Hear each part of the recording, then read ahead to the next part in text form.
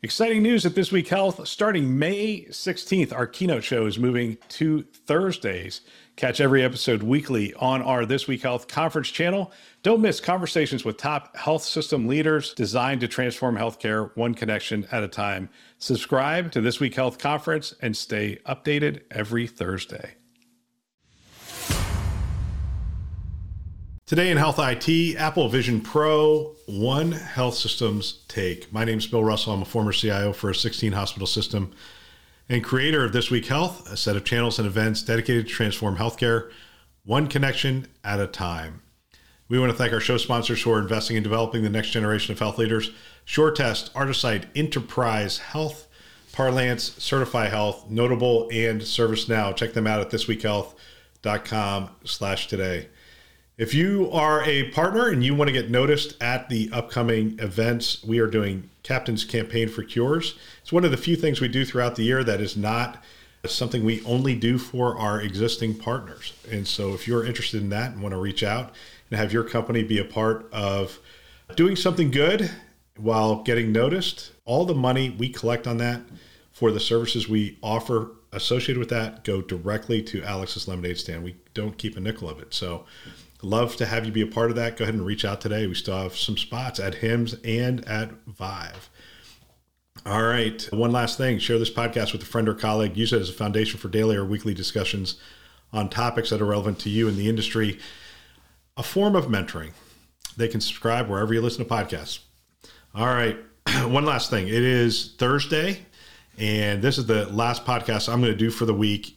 A couple of reasons. One is I'm still sick, and I'm getting on a plane in about 2 hours, and I'm not going to have time to record a second Today episode. Normally, I would say, hey, I'll just record it when I get there. And if I was feeling better, I know I would do that, but I'm not feeling better. So you'll have to, the easiest thing to do would be to go over to the conference channel, because I'm dropping an episode on the conference channel, and it's a good episode. You can listen to that, and you could get your bill fix and send me emails.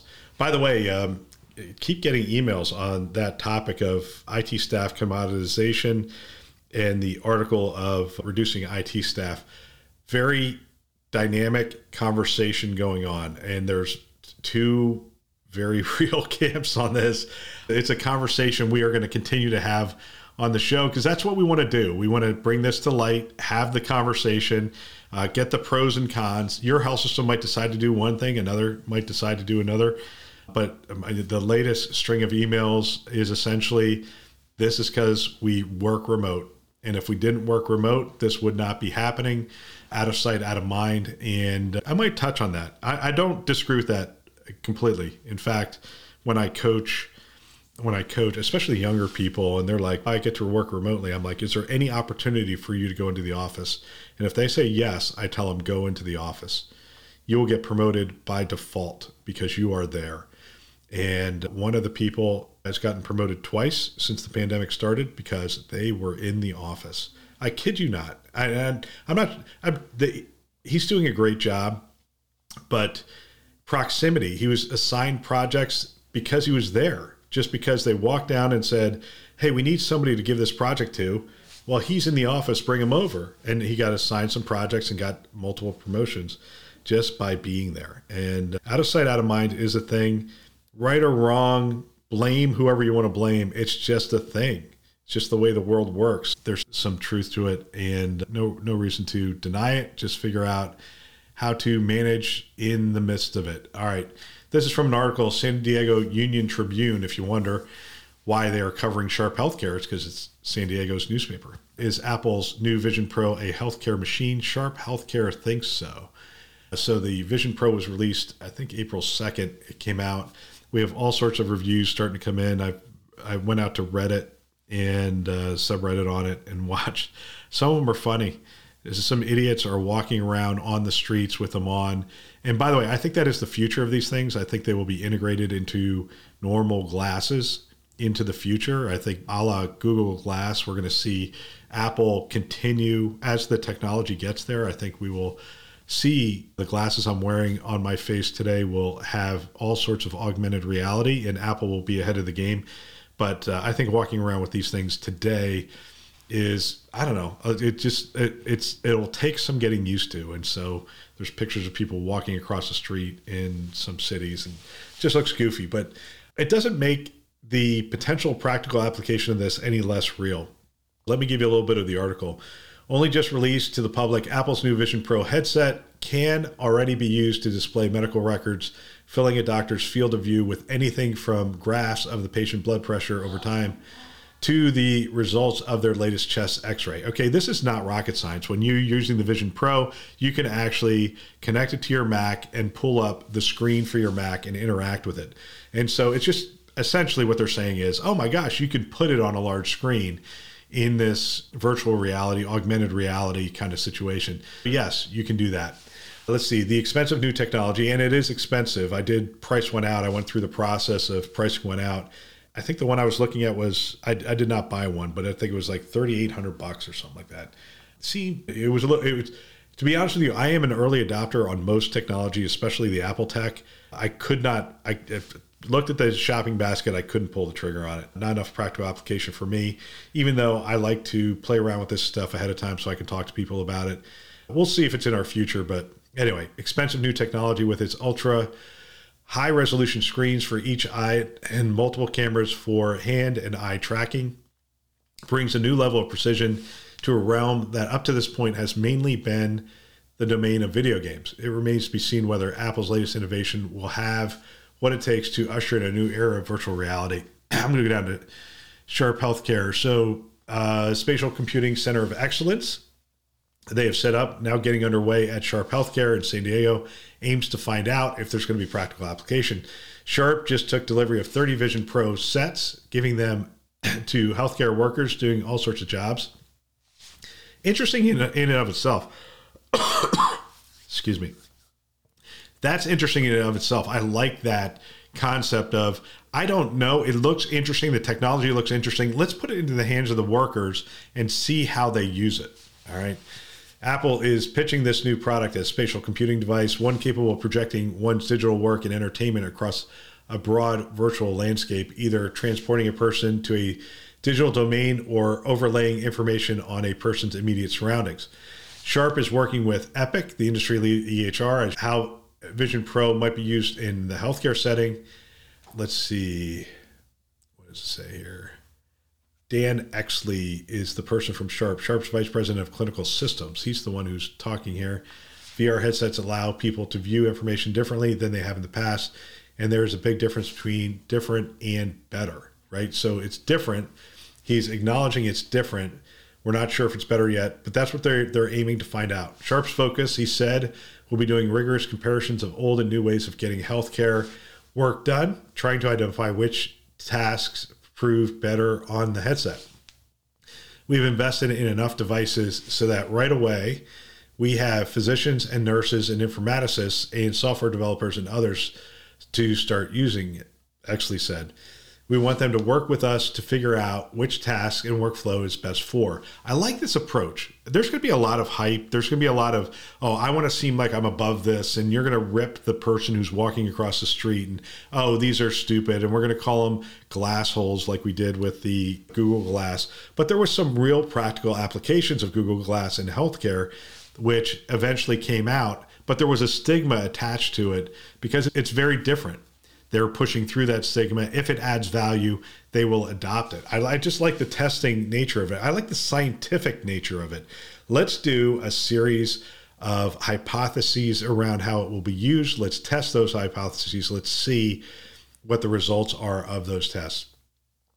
Let's see. Vision Pro uses internal cameras and whatnot. You can actually see through it, see the area around you pretty well. I saw a video where a person had somebody throw them a ball and they caught the ball. So clearly there's enough of a vision aspect of it that you can respond to the work environment around you.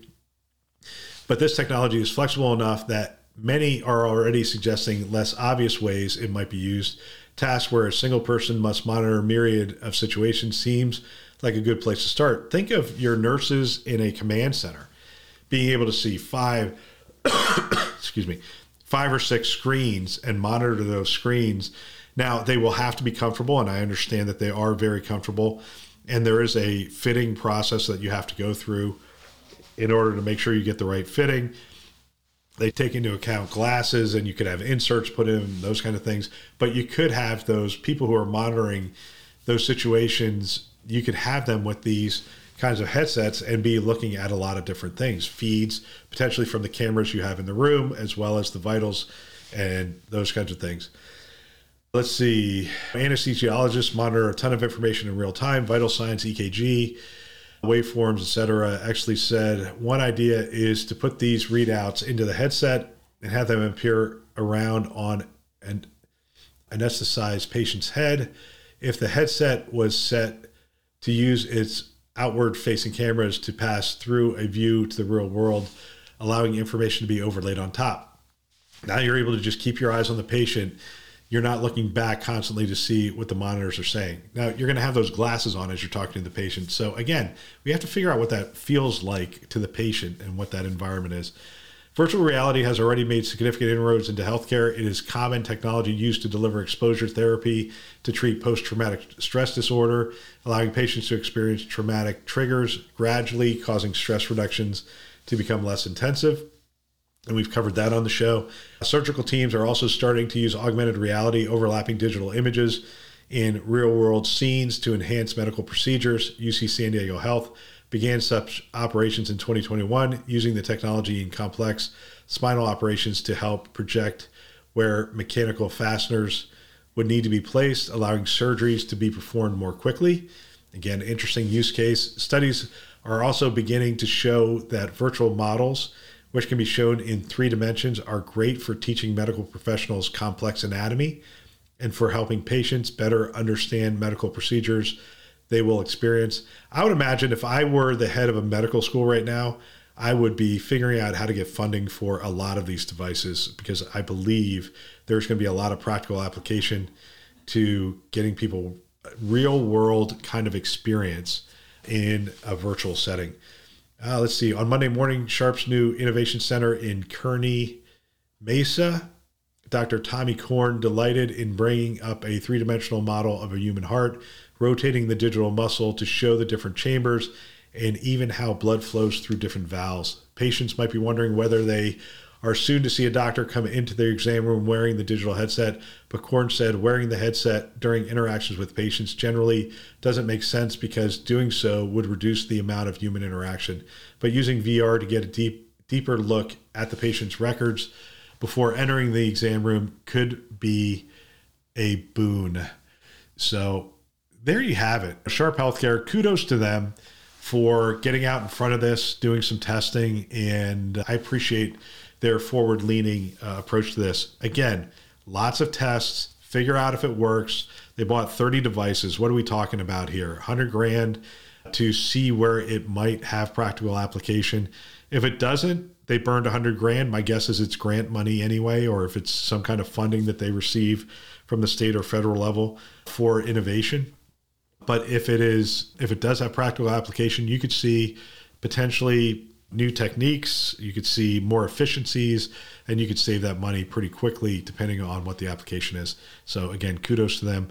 If you are listening to this, hey, you know what? You could get 1 or 2, give it to some doctors, see what they think, see if there's any practical application. Every CIO should have at least 1 or 2 physicians that they can get on the phone and say, hey, you want to play around with this with me? I'd like to see what we can do. And hopefully you have more than that, but at a minimum, you should have 1 or 2 that you can call, and an innovation community that is early adopters that would be more than happy to get their hands on one of these devices. All right, that's all for today. And that's all for this week. Don't forget, check out the conference channel, This Week Health Conference. We'll drop a keynote episode tomorrow. You can listen there. And I will be at another 229 meeting, this time in San Diego.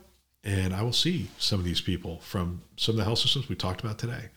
All right, that's all for today. Don't forget, share this podcast with a friend or colleague. Use it as a foundation to continue the conversation.